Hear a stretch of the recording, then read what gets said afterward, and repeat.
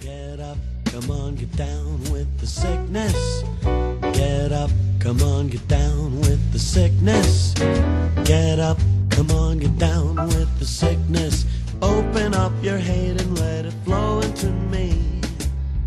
Get up, come on, get down with the sickness. Welcome to episode 19 of Chronically Fully Sick, the little podcast that was a bit tired but definitely could. We are recording today on the stolen lands of the Eora and Kulin nations. Sovereignty was never ceded, and this was and always will be Aboriginal land. Welcome to Chronically Fully Sick. In the year 3000, humanity is no match for the Cyclos, a greedy, manipulative race on a quest for ultimate profit. Sounds like the Liberal Party, am I right? Led by the seductive and powerful Joanna Nilsson, the Cyclos are stripping Earth of its resources. Come on. Using the broken remnants of humanity as slaves, what is left of the human race has reverted to a primitive state, believing their invaders to be demons and technology to be evil. After humanity has all but given up hope of freeing themselves from alien oppression, a young man named Chloe Sargent decides to leave his desolate home high in the Rocky Mountains to discover the truth, whereupon he is captured and enslaved. It is then that he decides to fight back, leading his fellow man in one final struggle for freedom. So that's what this is about. I don't know what that is. That's Battlefield Earth, babe. Oh my God. I was like cycling through all of the like sci-fi movies that have something to do with alien. I was like Total Recall, like going through. No, I couldn't pick it. Oh, well done. I would never disgrace Total Recall by reading it out on this podcast. Get your ass to Mars. Shit. Get your ass to Mars. Get your ass to Mars. True. I did have Waterworlds because if you'll recall in Waterworlds, Kevin Costner recycles his own pee constantly as drinking water, and you know we do love that on this podcast. Yeah, I'm obsessed with Snowpiercer, not the TV show, the movie, where they find out that they've been eating cockroaches the whole time. Bugs. What? I ate cockroaches and all sorts of bugs in Vietnam, and it rules.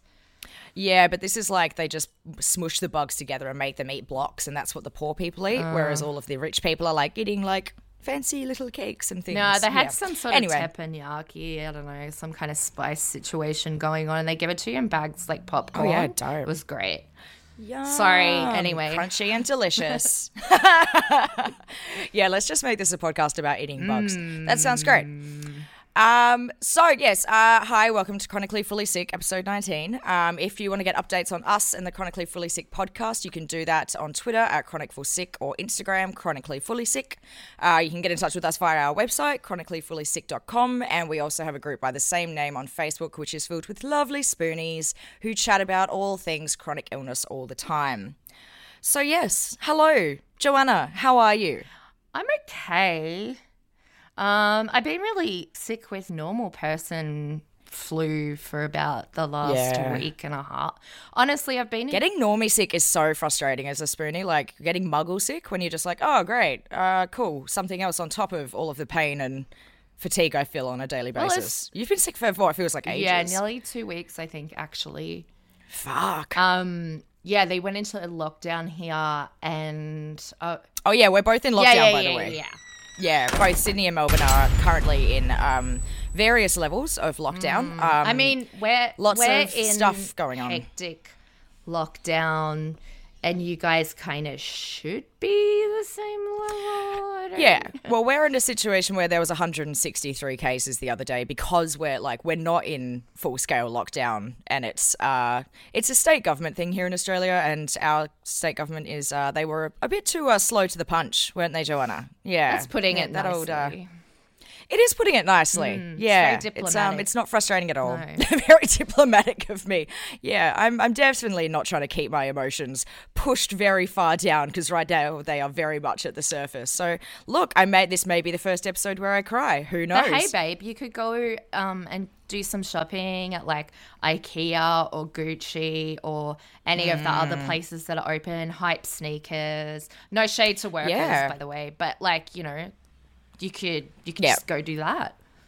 They've got heaps of luxury stores open still, whereas and also IKEA has been a hotspot 7 different times now or something. And it's like, guys, just shut fucking IKEA. Like, people can order online.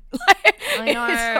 Anyway. Go to Gucci and sneeze into a handbag and then shut it again. I don't know. Yeah, totally. Yeah, so anyway, we're both in lockdown. Both of our emotions are very close to the surface right now. So this is going to be a very interesting episode. Let's just say that.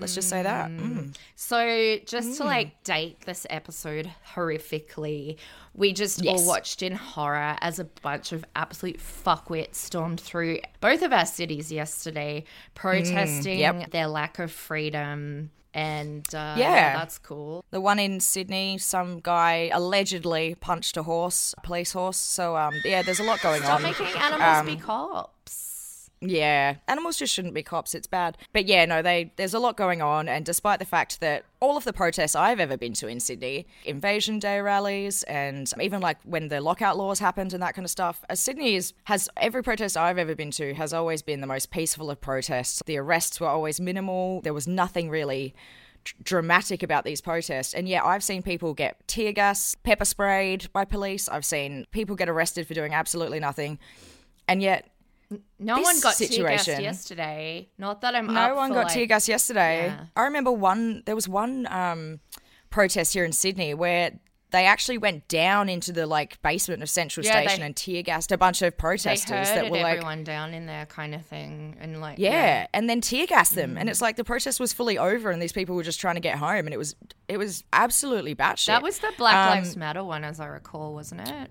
Was it? I honestly can't remember. It's a concept of time and things that I've experienced in my life have all gone out my brain permanently at the moment, because my brain is just, it is a bowl of jelly that has just been mixed up back into liquid. Yeah, so I know. That was a very sort of strong analogy, I believe. I just don't understand how there was no dispersion tactics used by police. I just don't understand the comparative situation between all of these peaceful protests I've been to, and yet these guys are allowed to riot and punch police and all of that kind of stuff, and just fuck all happens. It's just absolutely Anyway, it's been a weekend, that's for sure. It's been a weekend. And the protesters are one and the same, Chloe. I think we all know that. Yeah, it's one of those things where it doesn't matter what side of the debate you're on, nothing can break your bond of being white. Am I right? That's really truly the situation, I think, here. I think the solution to a lot of this unrest would perhaps be paying people to stay the fuck home. Yeah, or even just on a very base level, some government messaging that was solid and forthright and understandable. Because I feel like if people had a stay-at-home coronavirus payment from the government, they'd shut the fuck up a bit more. That is very true. It's absolutely true. Or just universal basic income. Oh, yeah. Yeah, but we might be asking too much. Yeah. Yeah. So that happened, and I think the only other COVID update is really that vaccinations are kind of open to people of all ages now, aren't they? If you want the AstraZeneca. Yes. Yeah. I find it interesting that government messaging and a plan and media actually coming together to encourage people to get vaccinated has only just happened now that Sydney, the state with the Liberal National Party premier, who also the party that also runs the country, if you're not Australian, is experiencing a COVID outbreak and a lot of issues. I find that very interesting. Yeah. Coming from Adelaide, I've noticed this my entire life. Things don't actually happen and change until they happen to Sydney. They're like, oh, this is a bit bad. Maybe we'll do something. It's very that. Sydney is always the, seems to be the catalyst. Some tiny amount of hardship and things change around the country suddenly. But yeah, so it just means that with the vaccinations being open to all, it just means that vaccination hubs are a bit more dangerous for people with chronic illness who have compromised immune systems and host of other issues that we all know about. So I tweeted the other day that now that all of these hubs are open and everyone can get vaccinated, which is great, and everyone should get vaccinated. Seeing as disabled people had so many issues trying to get vaccinated in the first place, maybe now they should start offering an at-home service for disabled people I personally still haven't been vaccinated. I have my vaccination appointment in 2 weeks, and that was the first one I could get into. The first clinic that was accessible to me, that was the first time I could get in. You know how people were using all those links, the fake links? Not fake. It would like bypass the eligibility checker, say you were eligible, and then you were able to book in. Really? Yeah. For the non-disabled people who are listening to this, if you used one of those links that took you to a certain thing where you could just book straight in to get your vax, you were actually taking the place of someone who needed it more than you. So you should feel guilty about it. But look, the more vaccinated people, the That's better. what But it just I means think, that, man. I'm just like, just fucking get it. Just get it. yeah, Whatever means it's just necessary. frustrating when it's like I can't get to one of the massive vaccination hubs because they're in like Homebush and all of these places that like you essentially need a car to get to. I can only go to the one that's accessible to me, which is fairly close to me in walking distance. And I'm like, oh guys, I've had to wait so long, and like I just want to get vaccinated so I can like, you know, feel like I'm slightly safer when I go to the shops. Like it's. I don't. Anyway, I'm fucking done. Anyway, end of episode. No. We got to see you on the telly this week, Chloe. Yes, that was such a weird fucking experience. So I'm not did I speak about it on a previous episode? I Yeah, think you I said did. you were going to be on the telly. Yeah, so basically I filmed an episode for SBS's panel show, Insight, and it's kind of like a panel show where they talk to like a bunch of different people about their experiences on a specific topic. So I was on their episode about being bisexual, and I spoke about how there's biphobia in the LGBTQIA community as well as like from straight people, and like the, you know, told this story about going on a date with a girl, which was hilarious because it resulted in that being the lead asset that they kind of went with to market the show, and also news.com.au did a story about Those it, which just looks like are wild. oh my, yeah, they took like oh my god, they took screenshots of the video, and so like it just, these screenshots are just absolutely horrendous, and I laughed for I reckon a full day. Like I just could not stop You laughing. just sent me like voice messages of you practically screaming. Yeah, it was I was all like just fully like doing, you know, that laughter where you just actually fucking can't make noise anymore. yeah. Like you've all, yeah, it was, I couldn't do it. No, it was quite a wild ride. I got halfway through the show airing, I had to plug my phone into charge because the notifications that were coming to through my phone were so many that my phone nearly died. Its battery nearly died. It was a very surreal experience. I think I would be on TV again, but not for a while. I need a rest. I need to go to bed for like 10,000 years. You look like a sexy gay alien Star Trek commander, like kind of sitting up the back in that big seat. Yes, you sent me that message, but I don't know any Star Trek terms, but like, yeah, commanding like whatever their fucking front deck is, like from the back, because I was sitting at the back. Yeah, I was wearing like this really cute grey dress that was really high neck and stuff. So yeah, felt cute. Got heaps of old white ladies messaging me to tell me that my makeup looked garish, which was hilarious. Oh my God, are you because serious? yeah, fully looking me up on Facebook and just sending me a message being like, your makeup looks hideous. And I'm like, thanks, Sharon. Like, Oh my Lord. I know, these people, they've got too much time. Lockdown's making it worse. Yeah, it was wild. It was great. Yeah. So funny.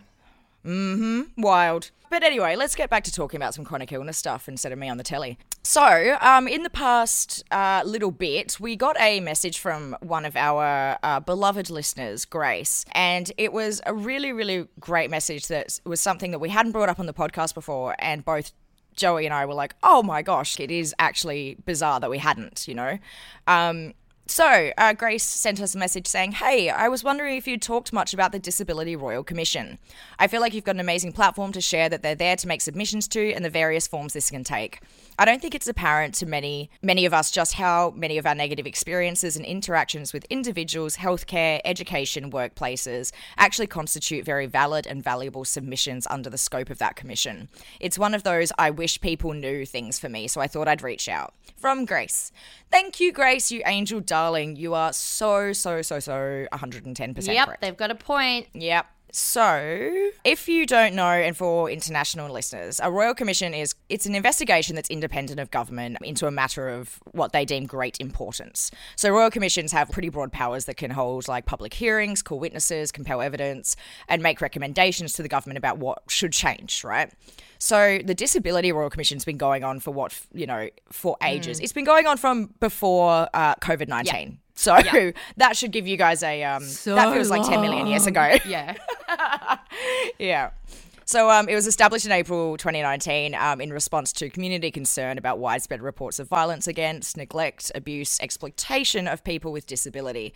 Oh, and also I am sort of paraphrasing stuff from the website. So they do use the term people with disability a lot. So apologies if you prefer people first language. These incidents may have happened like recently or long time ago. So the things that they're focusing on, right, are preventing and better protecting people with disability from experiencing violence, abuse, neglect, and exploitation. Achieving best practice in reporting, investigating, and responding to violence, and all the other things I mentioned, and promoting a more inclusive society that supports people with disability to be independent and live free from violence, abuse, neglect, and exploitation. Right. So it covers like these things happening in schools, workplaces, jails, detention centres, secure disability and mental health facilities, group homes, boarding houses, family homes, hospitals, or day programs. So it's really, really widespread. Like it's really like a very wide scope. And they want to hear from people all across the board.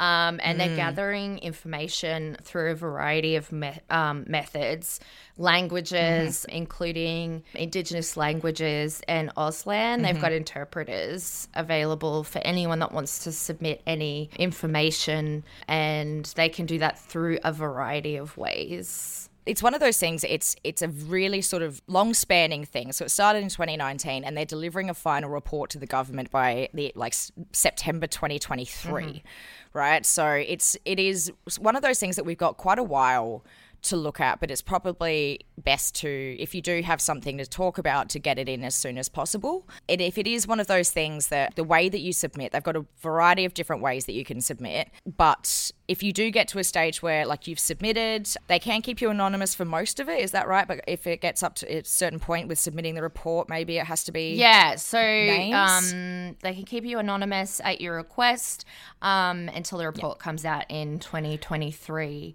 And there's also counselling services available throughout this entire process. You can make a submission any way you feel comfortable: telephone, letter, email, video, in a private meeting, or through the website itself.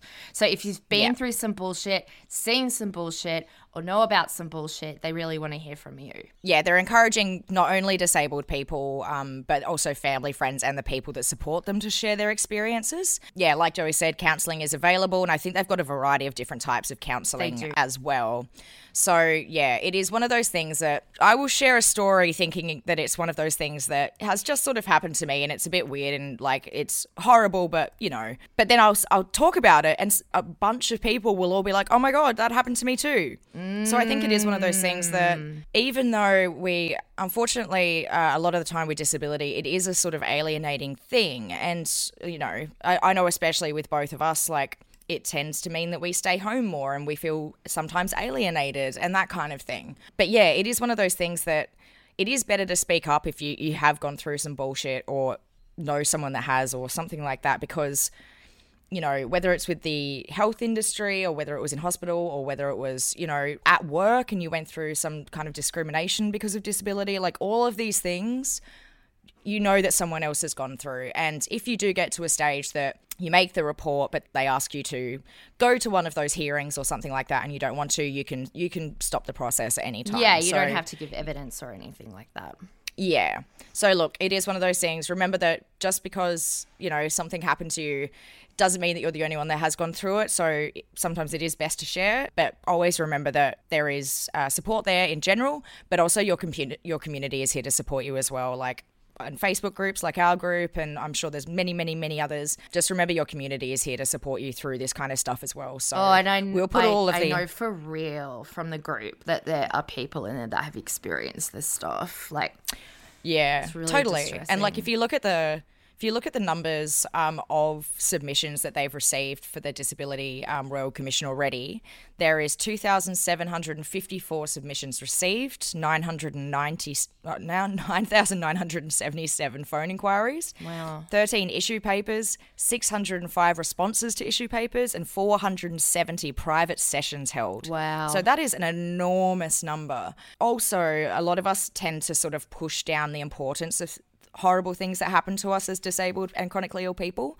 And even though terms like violence and neglect and that kind of stuff, they carry so much weight with those words. There's no hierarchy of terribleness and discrimination towards marginalized groups like people with disability. If something's happened to you, no matter how big or small you see it as, it is good to share it, because it's better that it doesn't happen to other people as well. So we're here for you, your community is here for you, and if you need the details for the Royal Commission submission page and that kind of thing, we'll put it in the show notes for you. Yeah. Okay? Yeah.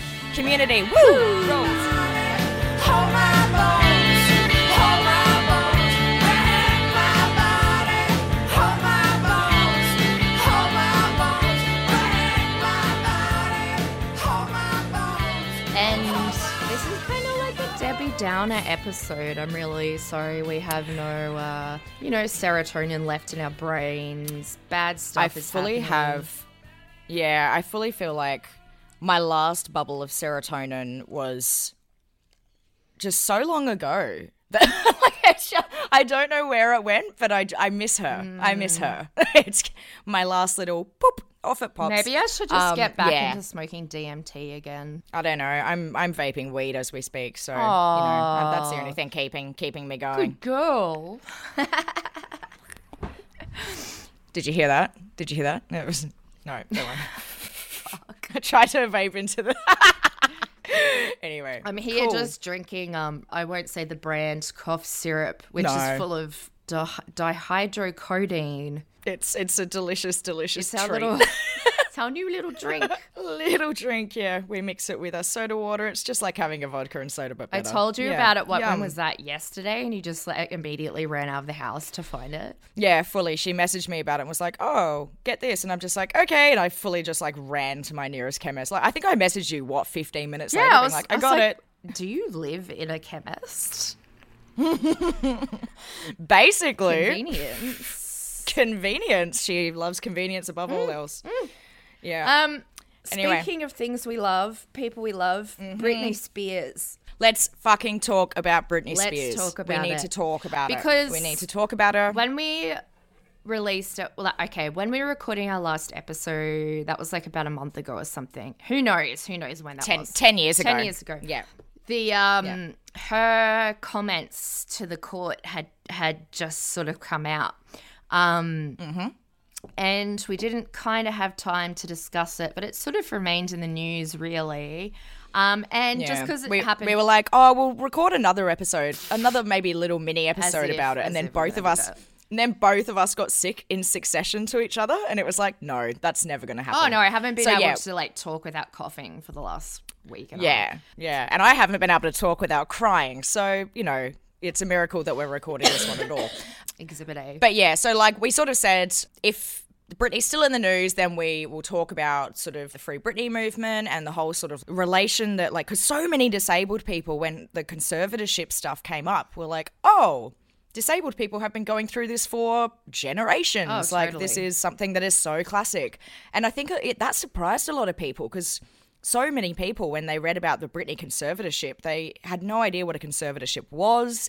They didn't realize that someone's whole rights and autonomy can just be taken away like that. Well, and so I think it was Chloe, or they realized that they thought that it couldn't happen to a rich white woman, perhaps. well, that is very true. But I know a lot of people who were like they did not even know about guardianship, like because they're guardianships in Australia, I think they're called. Yeah, that's what they're called. But but conservatorships and guardianships, they were like, I didn't even know that was a thing. And it's like, yeah, bitch, they're a thing. Like, that's a thing. And they happen to disabled people all the fucking time. So, yes, all right, hit me. Let's go. Free Britney. Woo! She's getting it at the moment, though. I was just on her Instagram before, and she's just wailing around with no top on, with those titties out.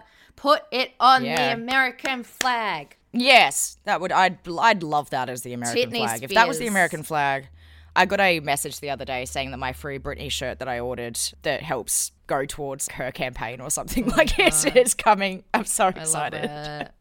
Yeah. Anyway, I just want to put a content warning for reproductive rights, sterilization, mentions of abortion and sexual assaults. So you might want to skip forward a little bit. Also mentions of eugenics. Yes. And just like 5150 kind of stuff that I'm not sure what that's called in Australia, but yeah, just guardianship and conservatorship kind of stuff as well, because I know that affects people It's awful. across the board. So basically, Britney said a bunch of stuff when she addressed the court around the conditions of her conservatorship, which she was placed under in about 2007 after reportedly, amongst other things, being diagnosed with bipolar disorder. So that's legal arrangements that give a third party control over someone else. They can be imposed only by a court, and only a court can terminate them. And as you said, they're called guardianships in Australia. Yes. So, as part of what she said, I want to be able to get married and have a baby. I was told right now that in the conservatorship, I'm not able to get married or have a baby. I have an IUD inside of me right now, so I don't get pregnant. I wanted to take the IUD out so I can start trying to have another baby, but this so-called team won't let me go to the doctor to take it out because they don't want me to have any more children. That, when I read about all of the IUD stuff, it made me feel physically ill. Yeah. It's so common and it's just horrific. It's one thing to take care of someone when they're not in a good mental state and make sure that they've got enough support and someone else can do their everyday things for them when they can't. To tell them when and where they can't have a baby, that is, oh God. Makes me feel Yikes. sick. Physically ill. Yep, continue. Attorney Leah Goodridge said Spears' situation is emblematic of a bigger issue with American society. This story about regulation, misogyny, and who we deem able-bodied is deeply rooted in American history, she said, and here in Australia as well, I will note. Oh, yeah. Like the sort of colonial input stuff on Australia of who is able-bodied enough to have babies and who's good enough to have babies as well is all very... This is such a deeply problematic historical issue that has been going on for like hundreds of years and continues today. I will encourage people to look into that, and we will put some links up, but obviously we don't have time to go into like the whole history of it. But I will note as well that this is a problem that has significantly and historically impacted Black women. Yes, absolutely. Yes. Yep. And there are an enormous amount of Black women who have done incredible sort of historical threads on Twitter and that sort of stuff about the history of eugenics that has affected Black women throughout like a variety of different countries. So I'll try and find those threads as well and put them in there. Okay, so Twitter user Sarah Lerner, like many others, made the connection between disability and reproductive rights. Britney Spears being held under a 13-year conservatorship and being forced to keep her IUD in, despite the fact that she wants another child, is where disability rights and reproductive rights intertwine. So preventing mentally ill and other disabled people from having children is not new. As we said before, eugenics, which is the practice of controlling people's reproduction to reduce so-called undesirable population traits, has a long and dark history. In 1927, the Supreme Court case Buck v. Bell ruled that it was constitutional for the unfit, which includes mentally ill and intellectually disabled people, to be forcibly sterilised by the government for the protection and health of the state. The case focused on Carrie Buck, a Virginia woman with a family history of mental disability living in an institution where she had been placed by her foster parents after becoming pregnant at 17, and whether the state had the right to forcibly sterilise her. The court ruled against Buck. Justice Oliver Wendell Holmes Jr. wrote, "3 generations of imbeciles are enough." Oh, looking at the words forcibly sterilised is just so fucking horrific. When you think about things like abortion and hysterectomies and that kind of stuff, they are such invasive procedures. Like, it just, oh God, it makes me like shiver. I hate it so much. I think this was being done to people with alcoholism and sex workers and stuff up until the 70s in some countries. If I recall. Doesn't surprise. And the targeted campaign against disabled people raged on with the blessing of the state. According to data compiled by Lutz Kalber, an associate professor of sociology at the University of Vermont, between 1924 and 1979, about 7,325 people were sterilised in Virginia. Nearly all of them were classified as mentally ill or mentally deficient, and 62% of those sterilised were women. For decades across the country, Black women have been disproportionately sterilised against their will, control, as we were saying, while welfare and social safety nets have been used to coerce or force people, usually marginalized people, into sterilization. So this Buck v. Bell case has never been expressly overturned, although the Americans with Disabilities Act of 1990 has given disabled people some protections. Still, the ADA is frequently disregarded and twisted, and the United States continues to allegedly forcibly sterilize marginalized people. So, yeah. Yeah. There's no way that we can kind of possibly know how much this is still occurring, where it's occurring. Sometimes, like female genital mutilation, to use binary language there, occurs overseas as well. People are taken overseas to have these procedures done, so it's really hard to keep track of where and when they happen. Totally. And I think things like this as well also, they also rely on people's silence, rely on the fact that people will stay silent when it happens to keep getting away with it kind of thing. Nyla Burton in Elite Daily says, if this violation happens to wealthy, white, international pop stars who have the benefit of publicity, money and support, imagine what poor, racialized, disabled people are forced to endure. Yeah. Oh, well... Yeah, we don't have to We imagine. don't have to imagine that, Chloe, because it's still happening. Hooray. Still happens. Yay. As well as being a fucking human rights disgrace on the international stage in regards to Indigenous incarceration, our offshore refugee concentration camps, our shithole country is still cool with the forced sterilisation of people with disability, particularly women and girls with disability and people with intersex variations, not a term I love. It's ongoing practice that remains legal and sanctioned by governments in Australia. Absolutely. Yeah, the intersex thing's a particularly big thing that I've learned a lot about in the past sort of 5 or 6 years. It is absolutely quite amazing to me how these things are just implemented in our culture and our medical systems. And it's just kind of like, oh, that's just how it is. Like, it really does blow my mind. I cannot get over it. It's just so cruel and so inhumane. It just makes no sense. The UN have been telling us to stop doing this for some time, as I understand it, and we're like, oh yeah, no, we're right. Yeah, it's like the UN is like, hey, all these things that you're doing, they're inhumane, and we're like, no, we're Hey, cool. look what China's doing, or something. Yeah, exactly. Yeah, that's deflection is their main key here. Yeah, they love to deflect. So, as I said, it doesn't have any laws to prohibit this, and it falls under the UN definition of torture, as do our offshore prisons. And Surely does. Yep, absolutely. the practice we love torture. The practice of apparently. forced sterilisation is itself part of a broader pattern of the denial of human and reproductive rights of Australian disabled women and girls, which also includes systematic exclusion from appropriate reproductive health care, sexual health screening, forced contraception, and or limited contraceptive choices. A focus on menstrual suppression. So a lot of this will be like, she's getting older, we can't deal with her having her period. Oh, okay. Yep. Gotcha. Poorly managed pregnancy and birth, selective or coerced abortion, and the denial of rights to parenting. So these practices are Yep. framed within traditional societal attitudes that continue to characterise disability as a personal tragedy, a burden and or a matter for medical management and rehabilitation, and includes themes such as eugenics, genetics, for the good of the state, community or family, incapacity for parenthood, incapacity to develop and evolve, and discourses around best interest. But that's how eugenics is framed as well, for the greater good all the time, for the greater good of the human race. Yeah, for the state, for the for your for your family, for your community. Like it's better that you're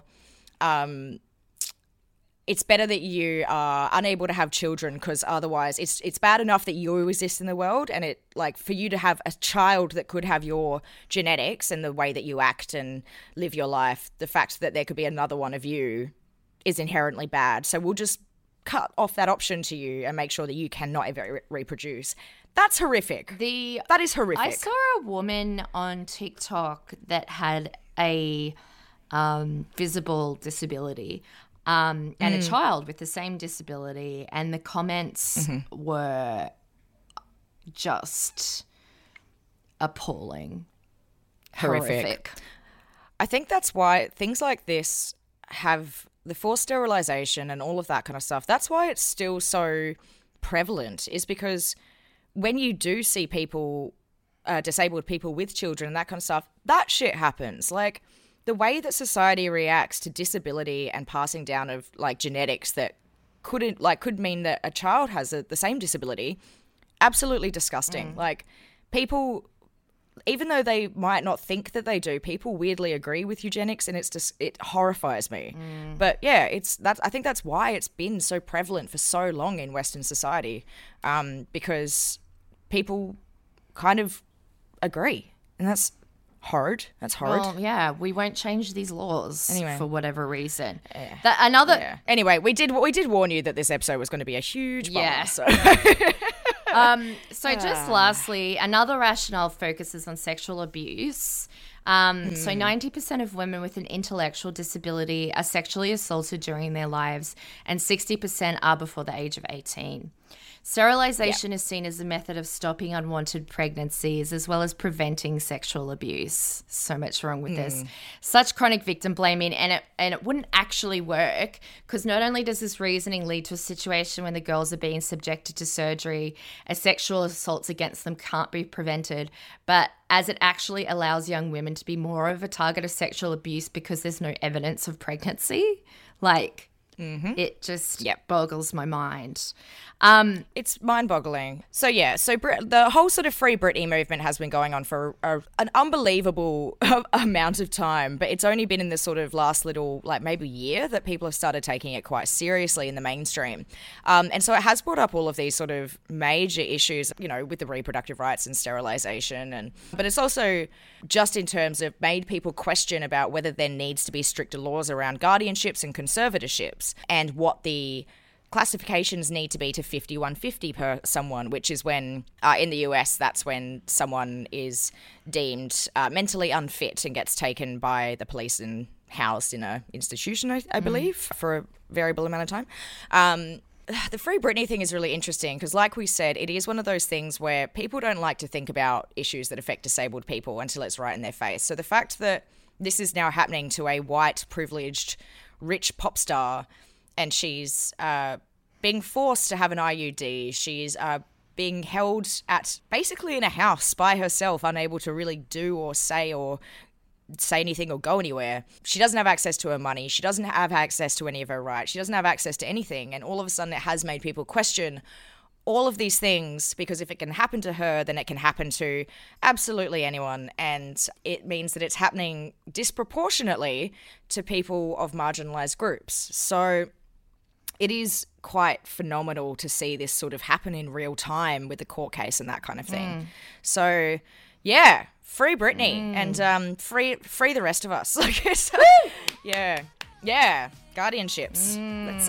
Let's start questioning them, people, because all of the rules around them are very loose and do not benefit the disabled person. So Why can't you just let me go? Prisoner, locked up, can't get you off my mind, Lord knows I tried a million times. Oh, why can't you just let me go? Prisoner, locked up, can't get you off my mind. Speaking of research, I did some research, babe. Some more research. ooh, Woo! A bit busy. Joey's just been in bed for 2 weeks, like sick as a dog, just researching off her tits. My brain on the good Sudafed you have to ask for at the chemist. The good stuff. Yeah, just tweeting, just going nuts. Now, I put a little picky of a lady in our thingy. Do you know who that is? I do not. I was looking at it just before, and I was like, I'm going to jump like right into this because I know Joe's going to make me look at it and see if I know who Can it you is. describe And I was like, her a little bit for me? so she's it's one of those olden day pics. So she's very Sarah plain and tall, but she's got a little lace bonnet on and a little lace collar. Hair in sort of like bows on either side. I do not know who this is. No, okay, cool. Yeah. Any guesses? No, I literally That's why I tried to like beat you to the punch, and I've got absolutely nothing. I mean, I'm you so could sorry. trick me one time and like reverse image search it. Yeah, I know. I thought about doing that, but I was like, no, that's not That'd good show podcast me. content. Yeah, I'll show you. All right, so Yeah. that's actually Florence Nightingale. Really? Yes. Again, this segment always baffles me because it's like we talk about people who Oh, it's we historically. know the name. Sorry, it's historically fully sick. By the way. It's clearly historically sorry. fully sick. Yeah, it's the cool guess the picture game, which is very good, as seeing as that the podcast is an oral medium. Whee!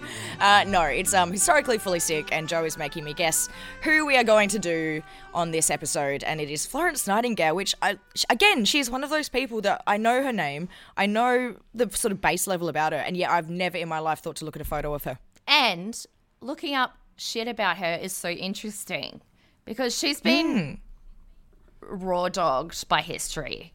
Raw dogged by history. That is a great term. Thank you. Our girl was born in 1820 and was an English social reformer, statistician, thank you, and the founder of modern nursing. She came to prominence serving as a manager and trainer of nurses during the Crimean War, in which she organised care for wounded soldiers at Constantinople. She gave nursing a favourable reputation and became an icon of Victorian culture, especially, as Lady with the Lamp, making rounds with the wounded soldiers at night. Absolutely. Yada, Yep. yada. Her social reforms, including improving healthcare for all sections of British society, advocating better hunger relief in India, helping to abolish prostitution laws that were harsh for women, and expanding the acceptable forms of female participation in the workforce. Interesting. Yeah, see, I have always just known her as like the mother of modern nursing. Some sort of That's angelic character, right? Yeah, it's like, whenever they do like a sort of flashback to a war in any movie, and it's always like a lady nurse running around in the medic's tent just with a oil lamp being like, oh no, we've just got to make him comfortable. I feel like that's Florence Nightingale in all situations. Oh, totally. Always. She was a prodigious and versatile writer. In her lifetime, much of her published work was concerned with spreading medical knowledge. Oh, I got a burp. Hang on. Oh. All right. Some of her tracks were written. Yummy. Yeah. Came through. Yeah, just burping up that delicious codeine cough yeah. syrup. God, I feel like I can smell it through the computer. Jesus. Okay, continue. Sorry. Yeah, I'm vaping directly into the There's a microphone. part You're two there. burping directly into. Yeah. It's the only. Oh God, this is what a mess of a I'm podcast. sorry, Anyway, Florence. Okay. yeah, we are doing horrible things to Florence's legacy. Ah! Most of her stuff was written in really simple English so they could be easily understood by everyone. She was also a pioneer in data visualization with the use of infographics, effectively using graphical presentation of statistical data. A lot of people, actually, she was a really full-on maths head and was one of the first statistician. Yeah, one of the first to apply statistics to the study of public health and is credited with inventing the pie chart. Wow. I know. I didn't know that. I'm glad she's that badass because, I look at numbers and my whole brain turns into pudding. So, just... Oh, yeah. So she travelled extensively, including a trip up the Nile in the 1850s. Can you fucking imagine? And rescued an owl when... No thanks. Yeah, no. Nah, that would have been sick. Rescued an owl when she was in Athens, which she kept in her pocket as a pet. In her youth, she was respectful of her family's opposition to her working as a nurse, only announcing her decision to enter the field in 1844. Despite the anger and distress of her mother and sister. Are you stoned laughing at the owl? I am. It came out of nowhere. I'm sorry. I think the owl had a name. I can't remember what it was called. I was expecting you to be talking about nursing, and then you've turned around and talked about maths and her keeping an owl in the pocket, and it's just I should have stopped vaping. Well, look, Hang on, I'll look up the Florence Nightingale's Oh owl. my god. I hope I'm not Oh my coughing God. directly into the microphone. Hang on, here we go. Athena, Oh my god. Athena. Yes, I know Athena. Yeah. the goddess of wisdom. Yeah. God, My god. amazing. This is amazing. Um, Love it. Thanks, Joe. okay, Yep, so she continue. worked hard to educate herself in the art and science of nursing in the face of opposition from her family and the restrictive social code for affluent young English women. She had heaps of guys after her too, but was like, nah, I got a career, son, a choice she could probably make because her family were quite wealthy. Yep. So in 1854, she received a letter from the Secretary of War asking her to organise a bunch of nurses to tend to the sick and fallen soldiers in the Crimea. Although they had been warned of the horrid conditions there, nothing could have prepared them for what they saw when they arrived at Scutari, the British base hospital in Constantinople. Okay, the hospital sat on top of a large cesspool, sounds cool, which contaminated the... That's where you build a hospital. Oh, yeah. Which contaminated the water and the building itself. Patients laying there in excrement on stretchers strewn throughout the hallways. Rodents and bugs scurried past them. The most basic supplies, such as bandages and soap, grew increasingly scarce as the number of ill and wounded steadily increased. Even water needed to be rationed. More soldiers were dying from infectious diseases like typhoid and cholera than from injuries Yeah. incurred in battle. So... Fucking She hell. got to work. She procured heaps, like hundreds of scrubbing brushes and asked the least sick patients to scrub the inside of the hospital from floor to ceiling. I'd be like, girl, Holy what? Yeah, I'm in hospital, girl. Like, whew. I know everyone's got to pitch in, but damn. I've got pneumonia. Why am I cleaning a toilet? Yeah. Nightingale herself Yeah. spent every waking minute caring for the soldiers. In the evening, she moved through the dark hallways carrying the lamp. Yeah. Yeah. The soldiers who comforted, endless supply of compassion, Lady with the Lamp, the Angel of Crimea, etc. The important bit here is that she reduced the hospital's death rate by 2/3. In addition to vastly Whoa. improving... So they were just letting everyone lay in shit before that. Yes. And then she came along and was like, how's about some bleach? Yeah, how about we And clean then this shit? all of it. How about we clean a hospital? Yeah. That's a good idea. And then, yeah, So all right, well, she improved the cleanliness standards. We love that sanitary part, yep. conditions of the hospital, instituted an invalid's kitchen where appealing food for patients with special dietary requirements was prepared. We love that. She established a laundry so that they'd have clean linen, as well as a classroom and a library for intellectual stimulation and entertainments. She was Amazing. one of the first people to view sanitary standards as vital in caring for the ill and injured. So since the microbe was at that time unknown, people didn't really understand the importance of keeping wounds clean, for example, and Yeah. little attempt was made at sterilization or even washing hands prior to Nightingale. So we're all washing our hands at the moment because of Florence. Amazing. Florence Nightingale wants you to wash your hands properly, use hand sanitizer, wear a mask. That's what Florence Nightingale wants. And if you don't do it, Florence Nightingale is going to come with her lamp and Yeah, haunt she'll you. come and fuck So you up. yeah, she will.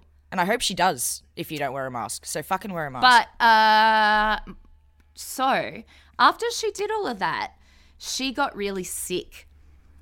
Oh, Yeah. well, you know, she did take quite a few risks with that, I Yeah, guess. so they reckon she had lingering effects of the Crimean fever that she contracted during the war.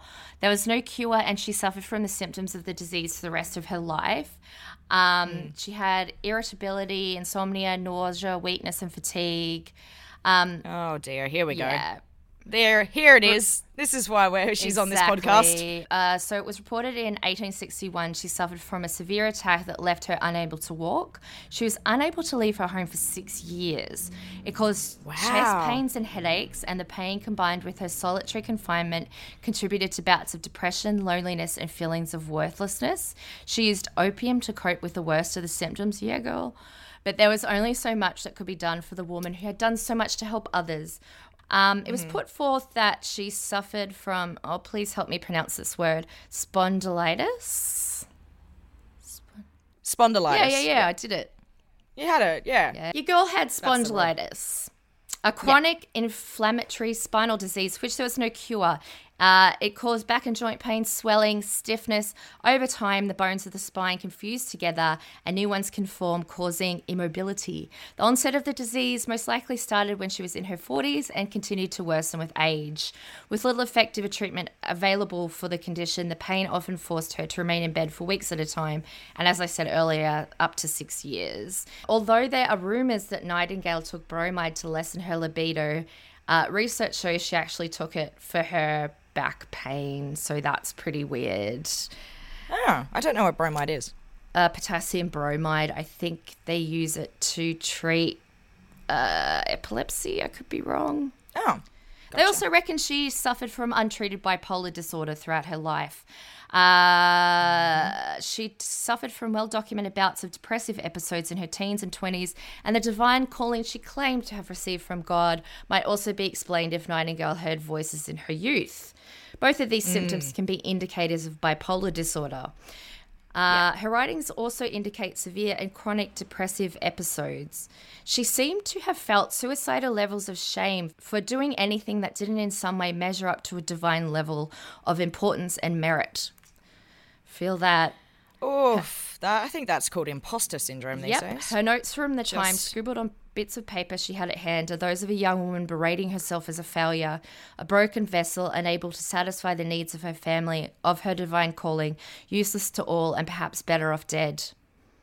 Oh, God. No. Huge mood. No. Huge mood. In any case, she continued Get that tattooed on me. to work up to 20 hours a day for much of the last 40 years of her life, confining herself to her room with a wide range of ailments.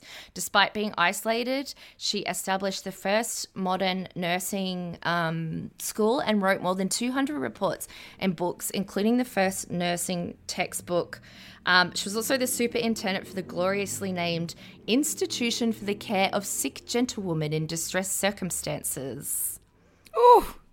Oh, yes. And I want to finish with a quote from her that says, I'm going to change our chat name oh to my that. God, I love it. Yeah. The world is put back by the death of everyone who has to sacrifice the development of his or her peculiar gifts to conventionality. Oh, I love that. Okay, I stand Florence Nightingale now. Yeah. And I just thought she was a nurse lady with a lamp, and now it turns out she's my favourite person in the I world. know, like many other, women throughout history, she's gotten a raw deal and was Totally. actually... In your words, raw dogged by history. Exactly. Was actually a genius and not just like a, motherly kind of virginal figure that she's depicted as being. And also Totally. a fucking spoonie. Yes, it is bizarre because like so many of the spoonies that we know in our group and that we've read stories by and that kind of thing have had their chronic illness brought on by other things like Lyme disease, for example, and that sort of thing. That's what was happening to them back then as well, and they were just thought to be hysterical or, she was just depressed. So it's bizarre seeing the parallels of that being such a long time ago, and yet still today we hear so many similar stories. Well, Like, Mark's it's- coming up with a lot of his theories because he was sick and had to stay in the house, and Darwin and all these people, and me, like writing all my fabulous tweets because I'm sick in bed. Yeah, that is your Communist Manifesto. That's what that is. Your I Twitter. know. Yeah. See, geniuses. That's what happens. They get sick, they stay in bed, and then they come up with their greatest ideas, just like Joanna is with her Twitter account. So look, disabled people are amazing. We're all amazing. Oh, and I'd That's like what to that's mention saying. too that old Florence had a bit of queer energy that I'm kind of picking up on. I reckon she definitely, I'm definitely picking up queer energy here as well. Like, definitely has sort of like a femme top vibe going on in that oil painting photo. Do Like, some further reading and give me some opinions on this because I'm. I need to know more need about to- Florence Nightingale's big queer energy. I think she does have it. I think she does. Yeah. BQE. Yep. That's it right there. Yep. Yep, Okay, that's it. and on to our last segment for today. Spoonie Hotline. Spoonie Hotline.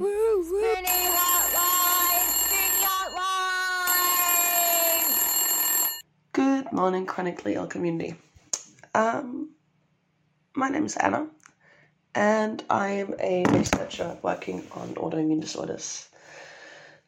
Probably for the first time in my life, it's been actually useful to be chronically sick for work, which is not something I ever thought I'd say, but there it is. So I'm trying to get my thoughts together. It's 3 a.m. because I have chronic fatigue and insomnia. As some, mega combo. Basically, we usually work on genetic trends, looking at huge data sets and trying to find sort of patterns in genetic data, and seeing if we can find underlying causes for different illnesses, that kind of stuff. But I'm pretty sure we all know that treatment or experiments and that is not the be-all and end-all, and really, especially if you live with this kind of stuff on a day-to-day basis. I was really shocked with how little most researchers know about the lived experience of spoonies. And when I say shock, I got really fucking mad and started ranting at my boss about how shit this is. And luckily for me, my boss is awesome. And she got really mad as well. So this is how this project came to be. But what is the project, I guess, would be a good start. So how we're treated as a community by medical professionals sucks. There's a lot of dismissive garbage by doctors, by family, by random people on the street yelling about yoga. And I used to think that was just me and just having a really, really shit time and bad luck, which is on par with a lot of other things in my life. But when I started finding these communities in this podcast, I realized it is definitely not just me. This is really common. And that we all basically live with these shitty experiences and we're treated pretty crappy. I really, really, really don't like that. But the reason why these people can do this shit is because it is very easy to dismiss a single person versus a large group of people. I mean, if 50 of us rocked up as a doctor's office every time one of us had an appointment, I'm pretty sure that would be, glare at them while they're trying to, give medical advice. I think they'll be a lot more polite. But we can't do that. The next closest thing I can at least try and do is try and ratify our collective experiences, put them in the scientific literature, and then make doctors and researchers look at it and be like, this is real, this is a thing, this is something you should be paying attention to. What is really important to get this into the scientific literature and as a record is how long it takes to get diagnoses, how often misdiagnosis happens, how often no diagnosis happens, and then the big part for me is also self-diagnosis and self-medication. So the last two are important, really important, because as I said, we usually work with genetic data. You have your standard DNA, which is your blueprint for everything in your body, and then that gets turned into transcripts, which is when your body goes, all right, I need that little tiny piece of your DNA to read and make this protein to deal with your chipped fingernail. But this process means that depending on where you look in the body, you find different transcripts.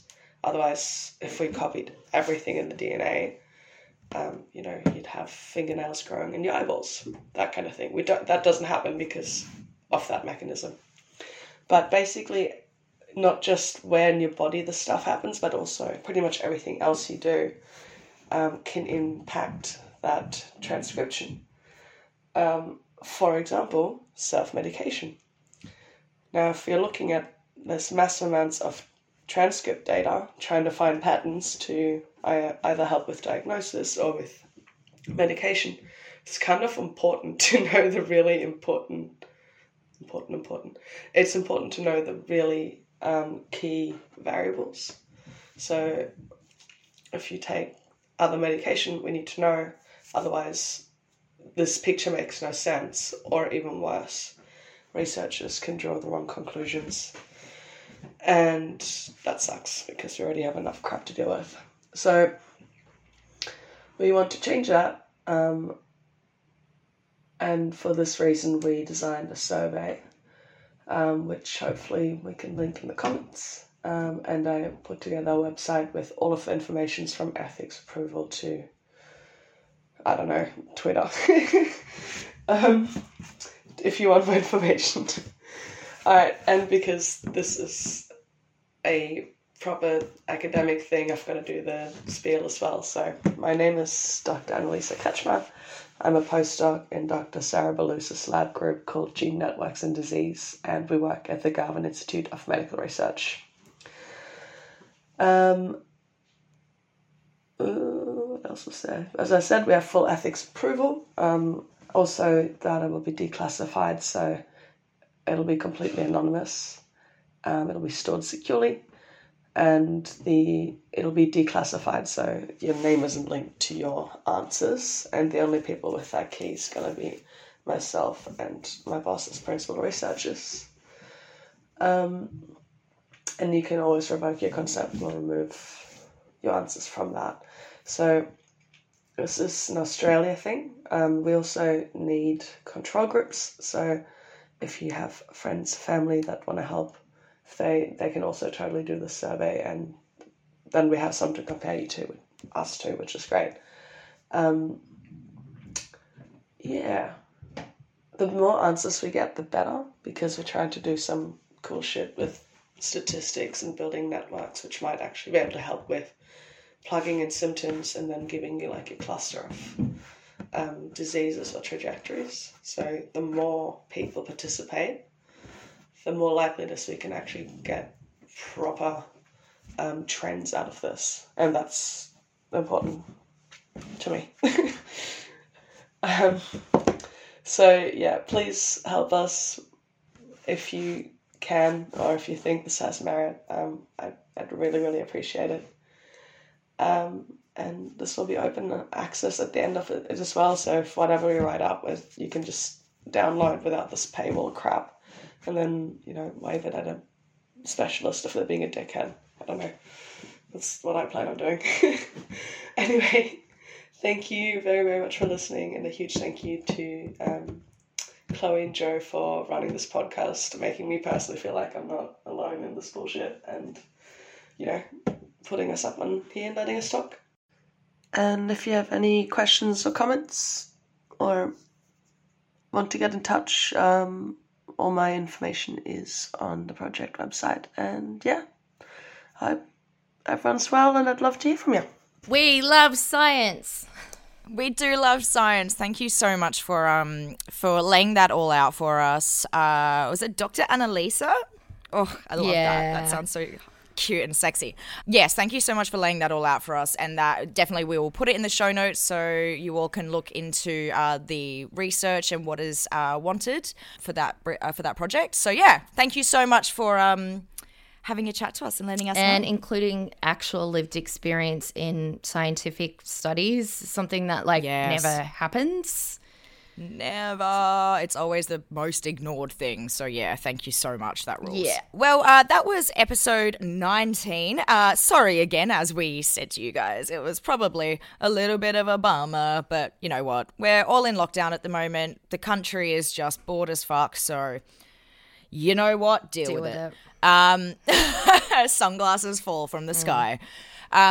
So yeah, what we would like to chat about next episode is actually marriage equality for people with disability. So yeah, if you have been through the experience where you've gotten married or entered into a de facto relationship or moved in with someone and then you've ended up losing some kind of government payout or something like that, then we would love to hear about that experience, because we think that that is something that is just really not spoken about enough. So yeah, if you've been through something like that, please send us a Spoonie hotline. I just burped into the microphone. It's nowhere near as big as yours. So send us a Spoonie hotline. You can email a voice memo to us at chronicallyfullysick@gmail.com, or if you would like to send us a message in some other way or some other form, we are more than happy to help you out and make it as accessible as possible. So please reach out to us in whatever platform or email you see fit. So Just don't ask me how an Android phone works because I have no idea. yeah, me neither, to be honest. I actually used to work for Apple and I still to this day cannot figure out how any Android phone works. Like fully like Scooby-Doo being like, like, yeah, Raggy. Yeah, fully. Yeah, so we're happy to help unless it's on an Android phone. In that case, You're we on don't know your what to own. do. You're on your own. And that's not an access issue. That's just We suck issue. Bill Gates issues. No, that's... Oh, yeah. Oh, yeah. Okay, bye, everyone. Oh, my God. Oh, I hate editing this thing. I hate us. God, I hate us so much. Okay, we'll be back at some point, everyone. Yeah, we'll be back as... Yeah, no, this is the end. I'm not doing this anymore. I'm not doing it anymore. I've got to go outside and cough really loud. I know, same. I need a cigarette and then to cough violently. God. Okay. Bye. Bye, Joanna. Bye, I love you. I love you. Bye. Bye. Sun lights up the daytime, moon lights up the night. I light up when you call my name, 'cause I know you're gonna treat me right. Give me fever.